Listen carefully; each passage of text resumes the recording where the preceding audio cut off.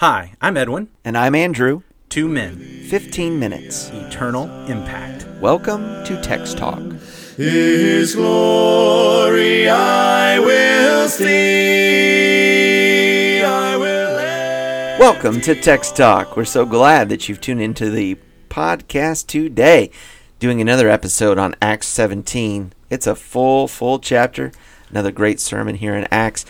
Edwin, what is our text for today? We're going to be reading the last couple of verses of the sermon, Acts chapter 17, verse 29 through 31. I am reading from the English Standard Version. Being then God's offspring, we ought not to think that the divine being is like gold or silver or stone, an image formed by the art and imagination of man. The times of ignorance God overlooked, but now he commands all people everywhere to repent, because he has fixed a day on which he will judge the world in righteousness by a man whom he has appointed. And of this he has given assurance to all by raising him from the dead. He commands all men everywhere to repent. This really ties into where we ended yesterday. Yeah, I mean, it really does. Just as he is the creator of all men. Because he created mankind. He creates Adam and Eve, and all the nations spring forth from them. There's the original father. There's the mother of all that's living. So isn't that great? You were talking about how Adam means red, and Eve, the mother of all that's living. It all goes back to Adam and Eve. And so we need to understand that just as there was seeming a general knowledge or appreciation, perhaps buried in the poets, that he had quoted to them, for we are all also his offspring, Acts 17, verse 28. There is this knowledge that we come from God. People come from God. And what do you know? God has something for his people, a plan for his people. And he expects everyone, everywhere, to live just the way they've always lived. It's really okay. You do you. I'm going to do me. So he steps into, as far as that goes, he steps into this arena, Areopagus, where he is looking at a just absolute, what would be my analogy? Web. Let's go with web. A web of worldviews and ideologies, some of which have God, some of which have gods, some of which are creators, some of which matters eternal. I mean, it's just a big hot mess of worldviews, all competing here in this market of ideas, and he's got a real simple message for that. There's one God, you came from him, and you need to repent. no matter who you are, he made from one man every nation, and now he expects every nation to repent.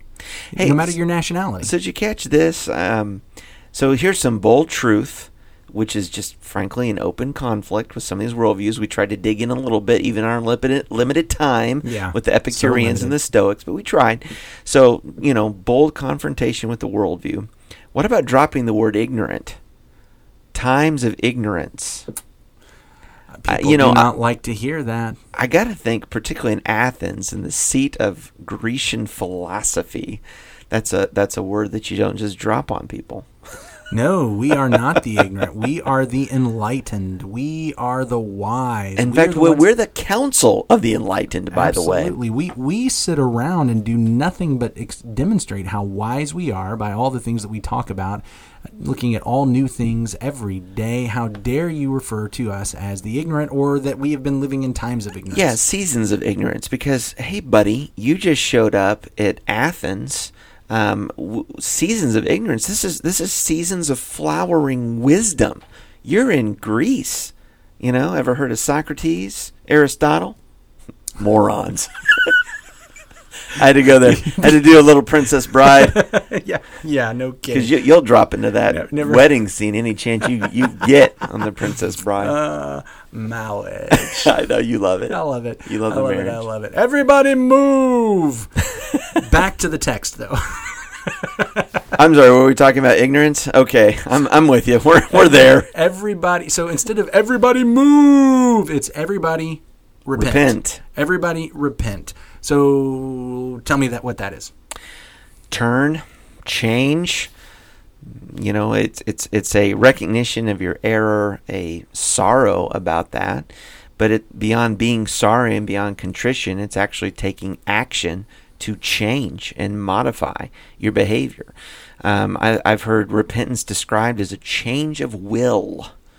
That it's not just It's not just a head knowledge, but I'm going to determine to lead a different path. And it's going to be in a different direction than the one I've been pursuing. Repentance has been a big thing in Acts. We started with the Jews in Acts chapter 2 when Peter was preaching to them and they said, "Men and brethren, what shall we do?" They'd realized that they had crucified the Messiah. That's right. And so, "Men and brethren, what shall we do?" And Peter's response was, "Repent and be baptized for the remission of your sins." And so we've got this message of repentance.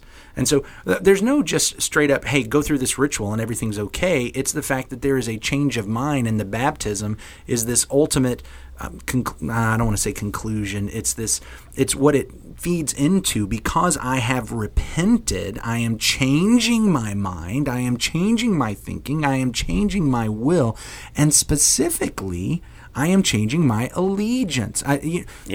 It's no longer, and I think this is a mistake I have made for a long time when I've thought about repentance. I think about, well, I'm sorry, and I'm sorry because I did something mean, or I'm sorry because I hurt you. Repentance is not just me saying, you know what, that hurt you, and so I'm not going to do that anymore. Repentance, the biblical repentance is, whether or not that hurt you, my new king says that's wrong. Sure. I'm not doing that. And that's where we started on Monday when Jackson was here. I think you probably heard that. Oh, yeah. As we talked about the other King Jesus. So we really do see a repentance. They came into this town and started teaching a different King Jesus. And so when he's talking about repentance, it is that I'm changing my mind, I'm changing my will because I'm giving somebody else control. Yeah, Go ahead, and sorry. so I think you're right. I can just keep talking for hours. Just jump in here. You're going to get a chance to in just a second. So, what has Paul declaring here in this particular sermon? He has commanded all men everywhere to repent. And you were saying that this is a theme we've been seeing and watching coming through Acts chapter 2. Here were the Jews, right? They come into town for Passover and Pentecost, but they were from all over. Right? The miracle about the tongues, the speaking in tongues, is because they're hearing the mighty works of God in their own tongues. But it wasn't just for the Jews.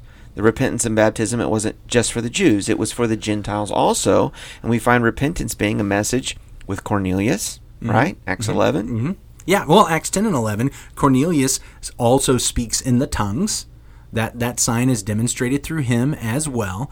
And then in addition to that, when Peter gets back to Jerusalem and Peter starts defending what he did with Cornelius, meeting with them, eating with them, teaching them, baptizing them, by the time all that is done, at the end of chapter 11, what the Jews are able to say is, looks like God has granted repentance to the Gentiles as well. And so it was really fascinating when we talked about it then, that idea of granting repentance. Here, Paul seems to be commanding repentance, and that's the way we normally think about it. But the mere fact that we can repent is a gift. It is something granted to us. It's not that God reaches down and touches Andrew and says, repent, and now you've been granted repentance. It's the idea that God has made all nations from one man, and so his plan was always to give repentance, to grant repentance, to allow repentance to all mankind, to all the nationalities, to all the cultures, to all the tribes, to all the languages. And now we see that reversal from Babel to the church. Babel, where they were all divided out, and now we're being brought back into the church. And the tongue speaking is also part of that demonstrating that back. But here we are, no matter your nationality, come into the church, you can repent, you can be saved. Absolutely. Absolutely. This is the invitation of the gospel, but it is also the command of the gospel, it right? Is a command. So I don't want to take away the command. No. I'm following you, and it is a gift and it is God's grace that we have this opportunity, and He provides it. He provides everything. What's Paul been saying about this unknown God? That He is a good, benevolent, gift-giving God. He's been giving you life. In Him we live and move and have our being, right? I mean, it's God, and He's Creator, and He's good, and He's brought us to this point. But now you need to understand that this God has an expectation for His image bearers. This God has an expectation for mankind. We are done with ignorance, this going off and worshiping these idols and all these, false foolishness of men that prances around, parades itself as great wisdom. We're done with all of that. Repent. Know the truth. Know the true God. align yourself and pledge your allegiance to him. That's his desire.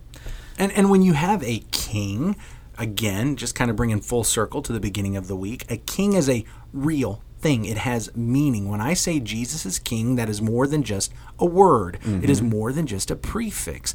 It is a statement about who is going to be in control of my life today. Yeah. Not me. I am no longer king. And no matter what the nationality, no matter what your earthly citizenship, no matter who is your prime minister, who is your president, no matter who is your governor, your king, your emperor, we need to understand that Jesus is king of the world. Give him allegiance. And today is the day to give him that allegiance, because he has appointed a day on which he will judge the world in righteousness. Okay? I don't know the day. You don't know the day. We've got some people who are very excited thinking, it's probably tomorrow because I'm reading the headlines. But the Lord knows the day that we will all stand before him in judgment. So what we have is today to make a right choice, to become a Christian, and to repent and follow the Lord. To repent and give allegiance to the Lord. To repent and be baptized for the remission of your sins. We'd love to help you with that.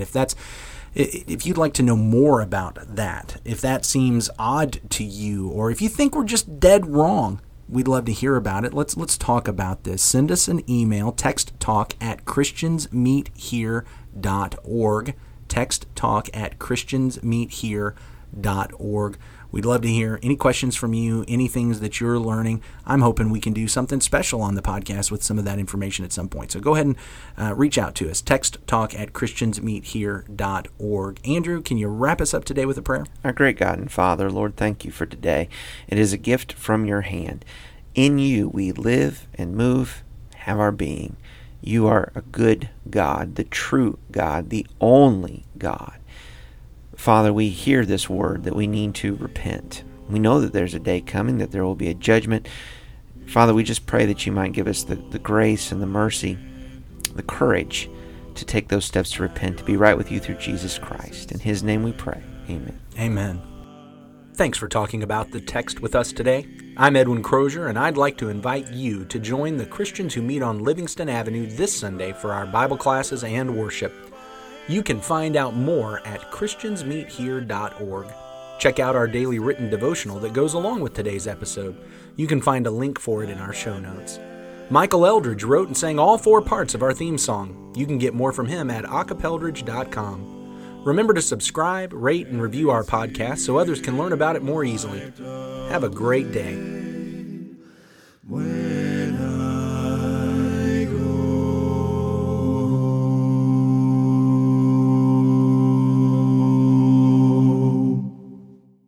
No, you said the toga thing.